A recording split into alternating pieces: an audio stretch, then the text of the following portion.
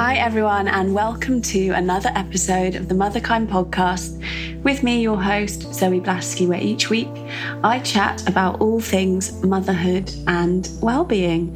This week I am talking to the lovely Anna Mathur, who is a psychotherapist. She's also a mum of two and she's currently pregnant. You might know her better as Mama's Scrapbook. Anna has a huge following on Instagram where she shares what she calls psychoeducation. It's brilliant. She does these Instagram lives where she effectively answers your questions on Instagram about all things mental health. Anna suffered from postnatal depression with her second boy, and we talk about that a lot. We also talk about her own experiences with mental health, and like so many therapists and psychotherapists, that was Anna's drive for getting into the profession. There were many people, friends, family waiting on the sidelines, but it's very hard to support someone who won't allow themselves to be vulnerable. You know, I think we've all got those people in our lives that we love a lot and we see them struggling, and it's really hard to watch, but you know that they're not open to your help, so how can you help them? We talk about low esteem, perfectionism, control, her postnatal depression, and how she's recovered from all those things and what she's doing differently today. A lot of it was addressing that dialogue in my mind. A lot of it was starting to try and bring in a more compassionate alternative to the way that I was speaking to myself. It's one of the most relentless jobs I've ever had to do. So I think this is such an informative episode. Anna and I have a lot in common in terms of in our 20s, the challenging relationship that we had with ourselves, and now coming into a much better place. So it was a great chat. Again, like so many of my guests, we could have chatted all day. But if you enjoyed it, please do leave a review or pop over on Instagram and tell Anna and I what you thought of the episode. And we'd love to hear your experience with this. You know, have you recovered from postnatal depression? Have you suffered from low esteem or perfectionism or control? And how do you handle that today? We would love to hear from you. So pop over to Instagram, motherkind_Zoe, and join the conversation. One thing to note just before you listen to the episode is that the audio quality of the first section, just the first 5 minutes or so, isn't great. We started over Skype and you can hear it, but it is definitely not up to the usual Motherkind standard, and it isn't as clear as Anna or I would like it to be. But bear with it, because after 5 minutes, it vastly improves and you can hear it beautifully and it's easy to listen to, and I know you're going to love it. So I am wincing too through those first 5 minutes, wishing that the sound was different. But these things happen. As you know, this podcast is just me. I do not have a technical team helping me. So I hope you will forgive me, and I hope you can get over those first 5 minutes and really enjoy the rest of the podcast. Here it is. So Anna, welcome to the Motherkind podcast. I'm so excited to have you here. Thank you. And this is your first ever podcast. Yeah, I've never been on a podcast before. I've never done a podcast. You're definitely off my podcast, Cherry. I'm a little bit nervous. You don't need to be nervous. It's just like a live, but it's around forever.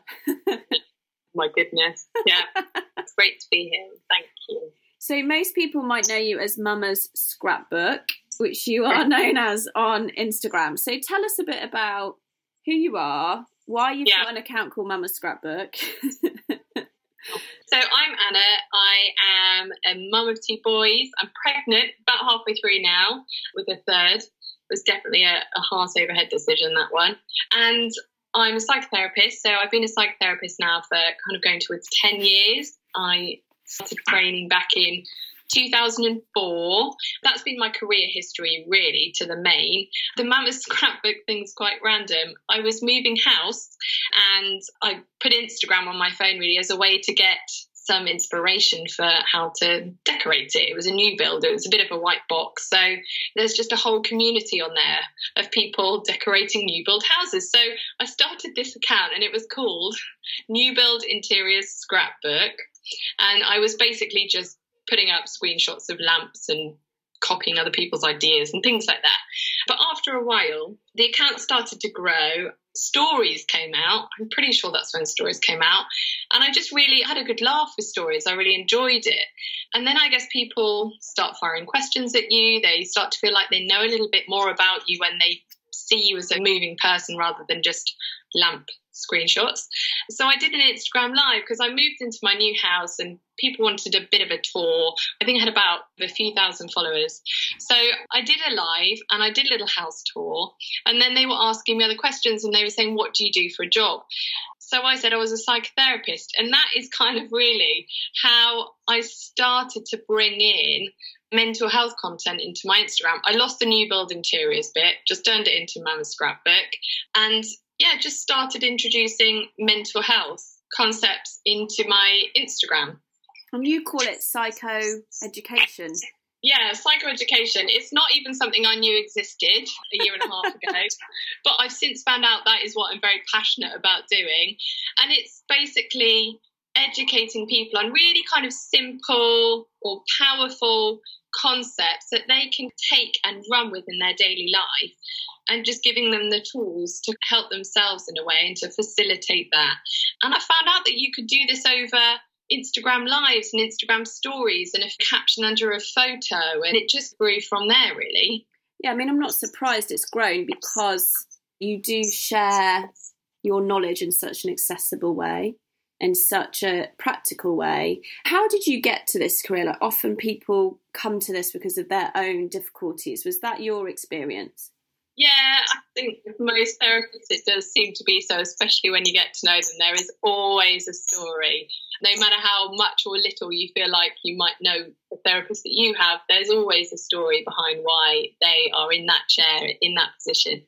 For me, my mum is a counsellor. She trained at the same time as me, funnily enough. We trained at the same time, but she's always been of that kind of way of thinking. And as a child, she always helped me to articulate and understand some of the more complicated things that were going on in our lives with like family. And we lost my sister when she was nearly 7 from a brain tumour. And my mum's approach just really helped guide me through navigating that grief as a young child. And then some of the side effects of that, along with other things, you know, that go on through life as we grow up. I don't know, I just think I had some really tricky emotions that I was holding on to. There was a lot of unjustified guilt and messy residual bits of grief that were still quite painful, a bit of a complicated relationship with my dad. And over the years, I just developed these coping mechanisms, you know, of just coping, keep calm, carry on, head down, you know, I got this covered, and just a lot of kind of self-sabotaging behaviour. I wasn't particularly kind to myself. I didn't like myself that much. There was a lot of self-destructive behaviour going on as well. And all of those for me were manifestations of just low self-worth and low self-esteem. And then I was married and I had this man who really loved me. And I found that one of the ultimate challenges. Like, it's very hard to allow yourself to be loved. I think I tried to break up with him so many times when he wanted to go out with me. I was just like, you're too lovely to want to be with someone like me. I just couldn't marry up his intention with what I saw of myself.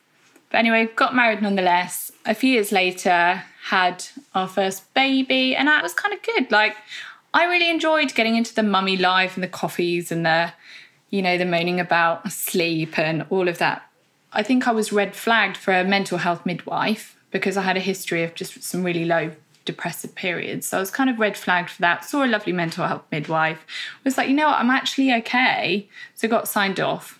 Had another baby. Was pregnant by Oscar's first birthday. Wow. Yeah, okay. Speedy Gonzalez. And it was a completely different experience for me. Even my pregnancy was different. I had appendicitis when I was 12 weeks pregnant. Yeah. Didn't know that they could whip that out when you were pregnant. But it was tricky and I was very sick and it was just a bit of a struggle, but it was all right. And then I had Charlie and I just had a completely different experience of motherhood with him. He had kind of severe silent reflux that went undiagnosed for 6 months. So sleep deprivation was and is torturous. Mm. You realise it is generally used as a form of torture. You can see why. I hit this excruciating depression where all of those things that had been bubbling under the surface that normally you can kind of just doggy paddle, kind of keep on top of with your normal coping mechanisms. If you've had enough sleep. Sleep. And then you take the sleep away and you had a constantly screaming baby. It's like a bubbling pot, isn't it? Yeah. Just waiting to boil over. Yeah. And it did. And it boiled over. And I was actually terrified. And I felt so humiliated because I was like, I am a therapist. I have the tools here. I should be able to sort myself out. So I tried to sort myself out. I wouldn't accept any support of anyone. My friends were messaging my husband when he was at work saying that they were worried about me. What were they worried about? What were you presenting? Like quite a manic, on top of everything front? Yes. Was like your house always perfect? Yeah, but right. I think the cracks were really quite obvious. They were becoming increasingly difficult to hide. And this is what I often say to people, and I refer to this moment, and I never forget it. I was walking along Godalming High Street in the sunshine. I think it was August. It was beautiful. I had this double buggy and I was marching along and I had these 2 under 2, and from the outside I looked like I was smashing it. I had big sunglasses on, probably was wearing lipstick, but underneath it all I had swollen red eyes because I had just been crying. I think I'd called my husband that morning saying, I can't do this, Charlie hates me, I don't even think I like him either. It just felt really scary for me. But then I think they got to a point where I couldn't even pretend anymore. I just didn't have the resources, the energy. And that's when all of these things, the things that I learn and the things that I teach people and the things that I sit and talk with people on my sofa at home, I had to grab them and use them and realise quite how life-saving they are. Where did you start? It was my birthday. I remember it was my birthday. I sat in a coffee garden, Costa. Absolute carnage. Babies and toddlers all over the shop, mostly ours. And it was my birthday and my friends surprised me with flowers and presents, and I just cried and I said, I'm stuck. I don't know what to do. I can't go on like this. Booked an emergency GP appointment, went to my GP. He asked me the normal questions that GPs do around kind of assessing postnatal depression. And I remember him saying, do you feel like it's affecting your connection with your baby? And I burst into tears and I said, I don't like him. He doesn't like me. I didn't say what connection, yeah. There's not a connection. It was really hard. And he offered me some antidepressants and I'm so pro those. But for me, at that point, I decided that I was going to do some things first before I took those. I was going to go home. I was going to talk to my husband. I was going to re-engage with some of my friends that those friends that always know you and kind of work out when you're not okay. Sometimes when you're feeling vulnerable, they're the ones that you kind of push away even because you don't want them to see through it. And I didn't want to be seen because I kind of feared that if someone saw how much I was struggling and got it out of me, I might never put myself together again. So I reconnected with those friends. I told them that I was really struggling. We lived in a really tiny Victorian cottage. The upstairs room didn't even have a door on it. So any sound, any crying travelled.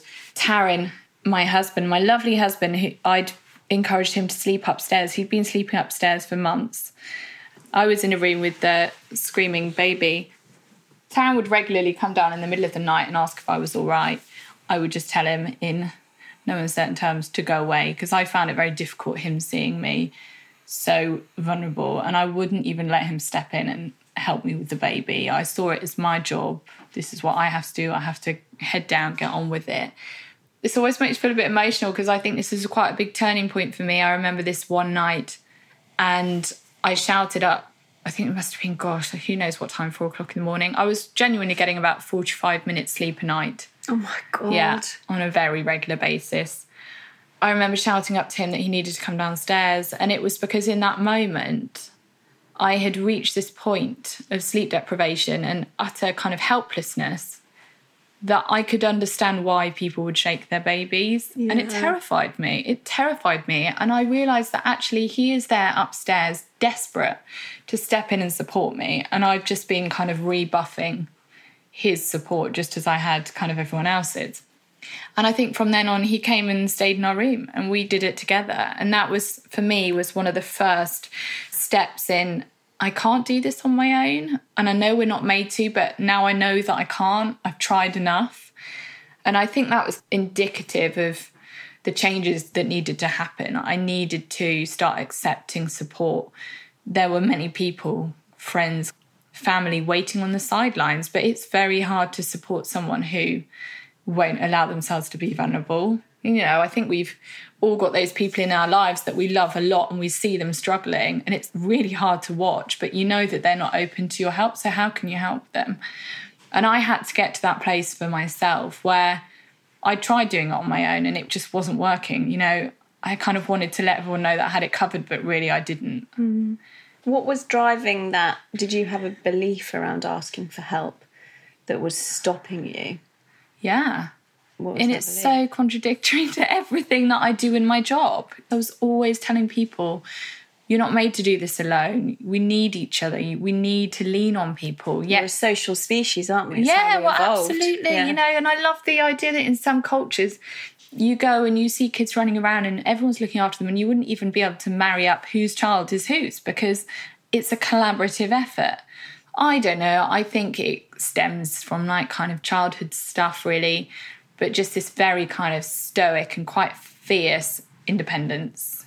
And really, we need codependence, healthy codependence. You know, we need to be leaning on other people at times. We just can't exist as a single entity. It's like I was married, but really in my own head, when it came down to it, I would have been okay, just me, because I had the resources and I would be all right. You know, I always found it very difficult to let people into the vulnerable places. And that's what I had to do. And it was a steep learning curve, but it had to happen. And that is one of the things that I will forever be encouraging people to do. And I keep doing, you know, a lot of my openness. It's not comfortable. Like I'm sitting here kind of with tears in my eyes, just being open about that. But it inspires openness in other people. It makes it okay. You know, I will say some of the darkest things about myself in my Instagram. We'll talk about intrusive thoughts. I'll talk about shame. But my motivation for doing that is to call it out of other people so that it takes away that kind of... Well, we need someone to set that tone, to give us permission to, you know, as everyone that listens to the podcast know, I go to a lot of Al-Anon 12-step meetings. Yeah. And I think that's the power in that. You know, you don't know these people. The whole thing's anonymous, but people are just taking their masks off. Yeah. And there's something incredibly powerful in that. Because by witnessing other people do that, I learn how to do it myself. And that's the service that you're providing through what you do, particularly on Instagram, is taking your own mask off. Yeah. Because you're right, from the outside, you look like you've got it made. Yeah. So many times I have said to me, in response to something that I've written or said, I thought I was the only one that felt like that. And I can have confidence in speaking out my darkest times because I know with certainty now that I am not the only one to feel the way I do. Never, yeah. Your deepest, darkest, most shameful experience or secret, you are, I can 100% guarantee, not the only one to feel or think like that. And that's really powerful. Well, again, like another 12-stepism is our secrets keep us sick. Yeah. And that's 100% true. It's what we're hiding that keeps us, as you were, locked in those cycles of self-defeating behaviour. My experience is the same as when I could get honest and vulnerable. It felt like the world opened up to me. And it really does. Different world. And you can start to see that actually where you assume that there's going to be judgment and shock and repulsion from other people, confusion by other people, all those things that you assume that people will think or how they will respond. And when you speak to the right people and you experience compassion and kindness, you start to have to dare to believe that you're worth receiving that. And I'm pretty sure I was not giving that to myself. And most people, where we kind of hold these things close to our chest and we don't let people in, it's because we're ashamed of it in some way. Or well, shame can be such a powerful emotion that's very easy to believe. Yeah, definitely. And it keeps us stuck. So if someone's listening and they're feeling that way and they're nodding along to everything that you're saying, but they think, God, I don't have that husband like you did that might be able to step in, or I haven't got those friends. What does someone do? Find someone. And I always say the qualities of kindness and compassion. If you see those qualities in people, whether it's a therapist, whether it's a doctor that you've spoken to before and you've always just felt that they've been warm, whether it's a budding relationship, but you know that they've got those qualities and there's something about them that makes you feel comfortable, I would say choose 2 people in your life, and it doesn't have to be anyone you're related to, but test it out, test them out, tell them a little something, see how they respond. Because, often we don't have the confidence. Sometimes we are ready to say something, but the words won't come out. But hopefully there will be a couple of people in your life that will respond in a way that is affirming and encouraging you to say more. It's really hard when people don't understand, because not everyone will understand. There are things that I've been through in my life that my husband, as much as he tries to, he doesn't get it because he hasn't been there or he hasn't had that insight. And, it is hard when you open up to someone and they don't get it or they don't respond in the way that you want to, and then it can put you off. Yeah, and that's what, some of my coaching clients have heartbreaking stories of when they've tried to share some of this stuff before and have been almost like reshamed or shut down. It's been abused, or their vulnerability. Yeah. But like you say, trust those instincts on who the right person to talk to is. You're right, there's this kindness and compassion in people. Yeah, and to test it out, and don't feel like you have to say everything all at once. Just say a little something. Yeah, like, I'm finding this quite hard. Is enough, isn't it? Of a conversation opener. Yeah, and see how they respond. If they're like, oh, yeah, of course, we all find it hard sometimes, and that's it. You think, okay, right, I'll try someone else. Yeah, and I remember, because I've been, in this sort of sharing world for a long time in my NCT group, sometimes I forget that I can do that. Some of my friends say to me, Zoe, like, sometimes you forget how emotionally articulate you can be and be in touch with your feelings, what's going on. And I remember doing it in my NCT group and getting some blank faces, thinking, we're not going to do that here. And that's totally cool. And that's now we just chat about other stuff, like surface stuff. It's great. Yeah. You need that as well. But it's using that judgment, isn't it? And you need at least 2 people. It doesn't need to be everyone. Not everyone in your life needs to know everything unless you have that kind of relationship with them. But just a couple of people need to know how you are. So you started sharing. Yeah. And then what was next? Did you go back into therapy yourself, or did you start just employing the tools on yourself? So I just started really having to address my inner dialogue. What was it like? Tell us some things your critics said to you. It was perfectionist. It was like, you should be coping better with this. Right. You shouldn't be feeling like this. Look how lucky you are. Look at your lovely children.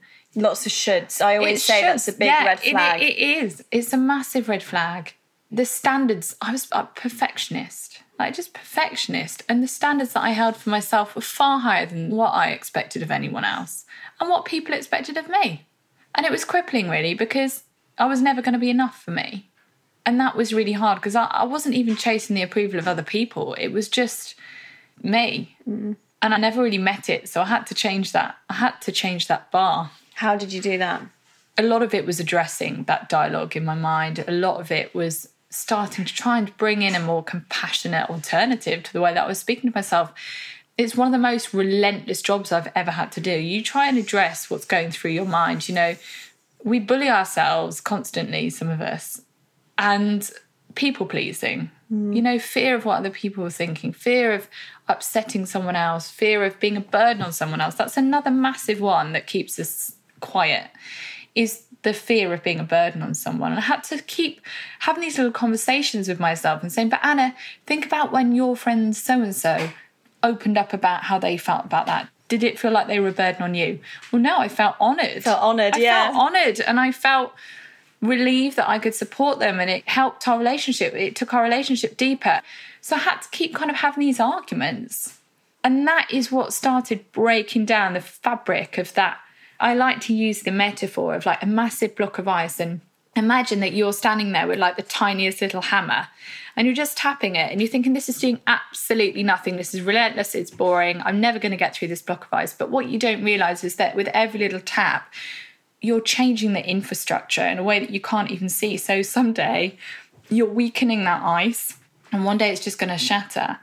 And it felt so relentless having to address what was going through my mind all the time. But that's been one of the biggest It's really changes. important point. Because I think sometimes with the Instagram, and I put a lot of quotes on, and I know you do quotes, and I think sometimes it can come across as self-development and changing is easy and it's quick. And my clients talk to me a lot about this, and I say, it's exhausting. Like you said, it's the hardest job you'll ever have. Yeah.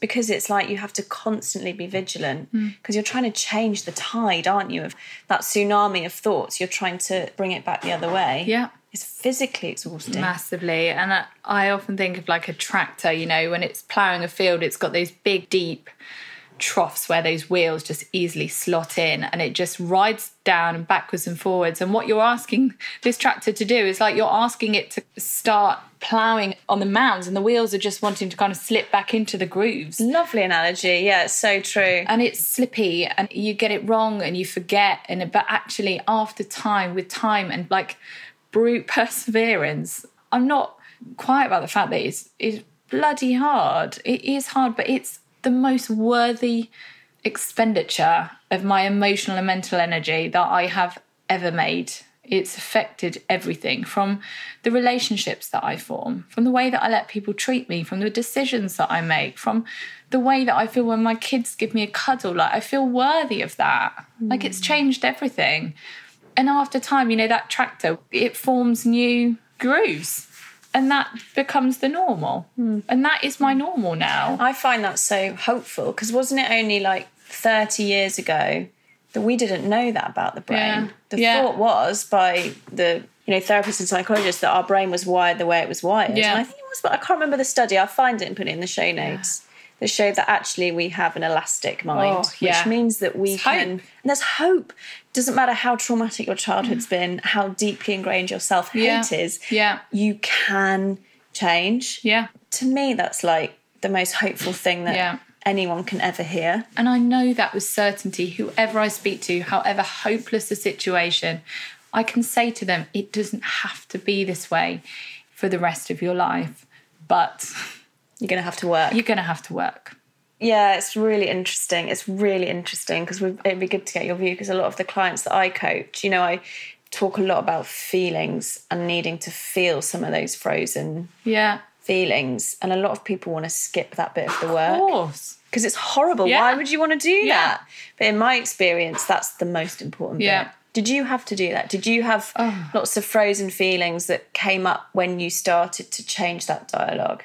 So for me, it was just self-hatred. It was just low self-worth. It just became very evident to me quite how little I thought of myself and quite how little I thought I was worth. And this is what makes me teary, because it makes me desperately sad now to think about that. It is desperately sad. To think, I used to be really difficult to live with, because I found it very hard to receive love and affection. It just confused me.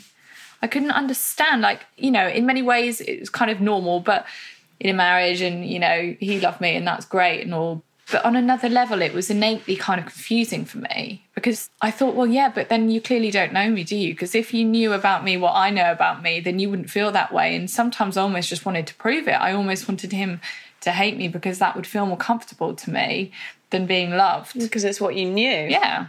And I don't feel like that anymore. And that's been that work from that relentless input that actually now it saddens me. That motivates a lot of what I do, is the knowledge that so many people feel like that. They don't think they're worth acknowledging their value. You know, they don't think they're worth the good things in their life. There's always a yeah, but if they really knew me. It's like a constant imposter in your own life, not even in your workplace. Well, it's like living with an enemy inside. Yeah. That was my experience of it. Yeah. And pushing me to work harder. Yeah. All of it. All of what you're saying, I really relate to. And it's never going to be enough. And I think a lot of people, you know, you stay on that way of thinking because you're like, yeah, but if I just did this, if I was just this, if I got this job, then I'll get there and I will be worth. Well, I call it the when then game. Yeah. Which is, when I get that job, then I'll be happy. Yeah.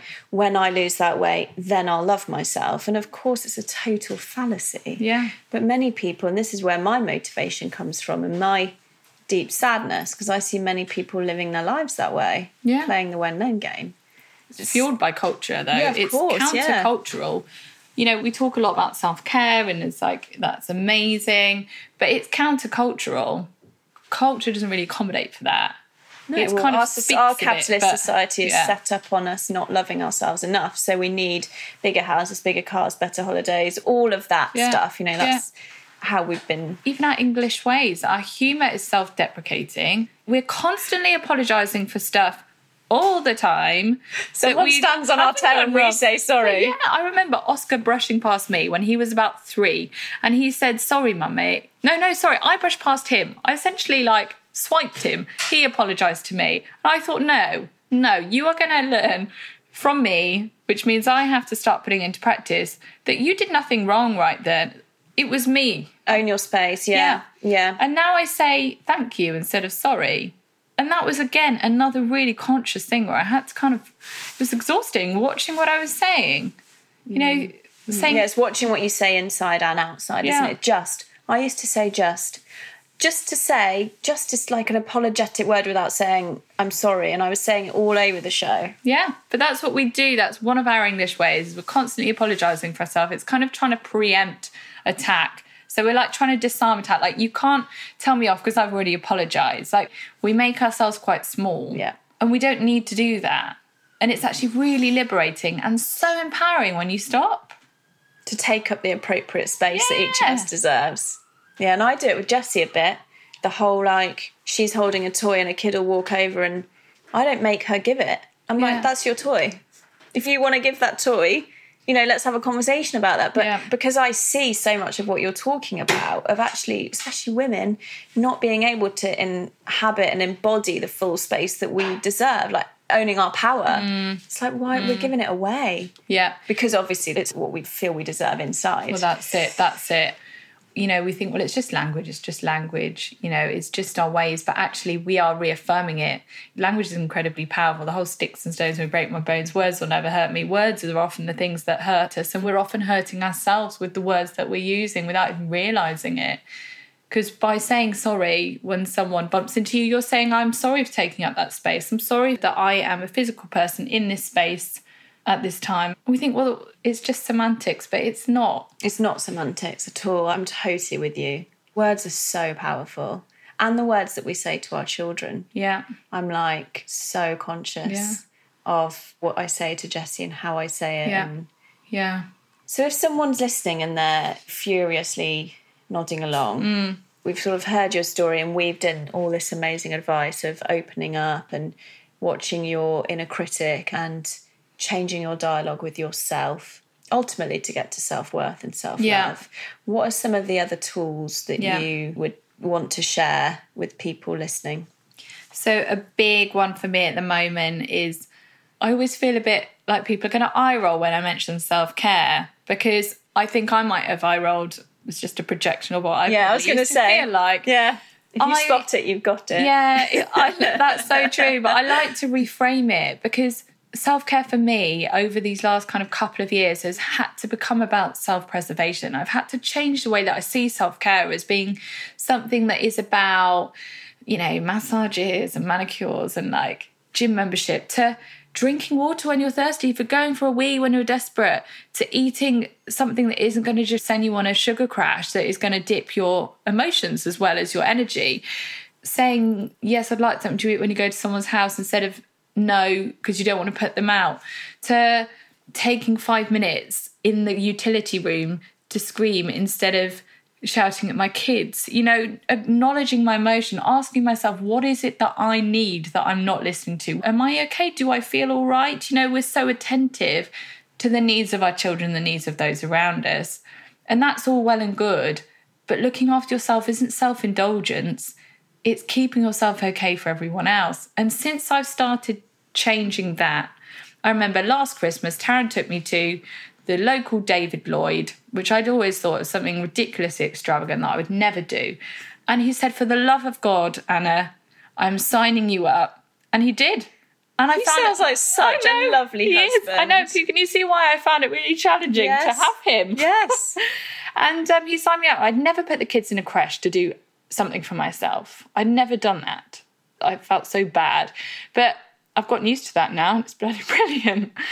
It's just the things like that, the me listening to my own needs and acting on them. They're doing 10 minutes of yoga when before I would have thought 10 minutes is a waste of time. If I can't do an hour, what's the point?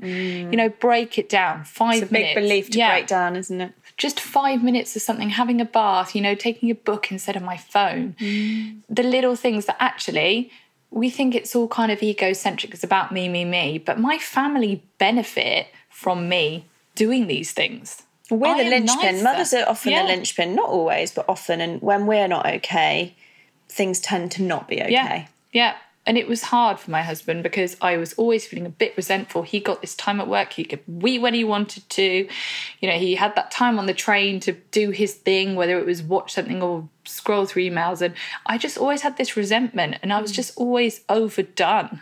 Well, resentments, I always say, are a really good red flag as well. Yeah. If you're feeling resentful, there's something going on, isn't there, normally? Yeah. Like, we don't have the same arguments anymore because I'm not so highly strung that I'm ready to snap should he look at me in the wrong way. And it's nicer. It's nicer for the kids.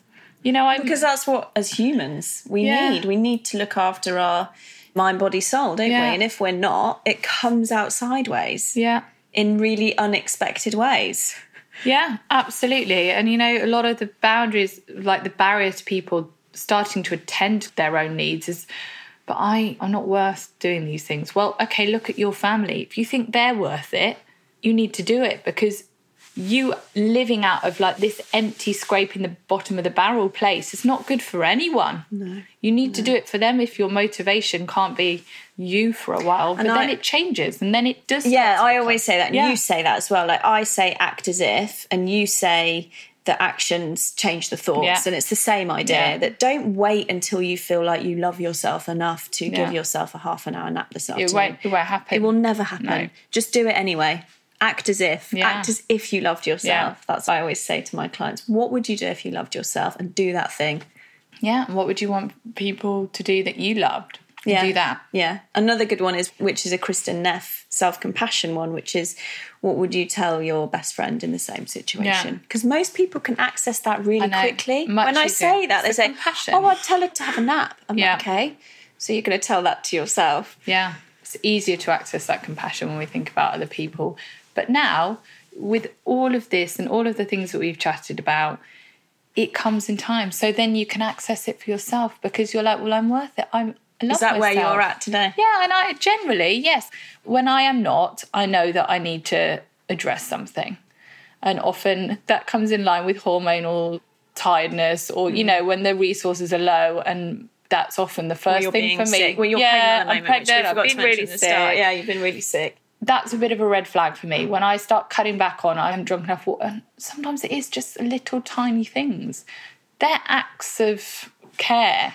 If we're not doing them, what is it? It's sabotage. And what are you telling yourself about yourself, that you're not worthy of water? Well, and sometimes that is what I've told myself, and sometimes that is what I've truly believed. Funnily enough, shockingly so. But yes, all these things do shift that sense of worth, and that is where everything changes.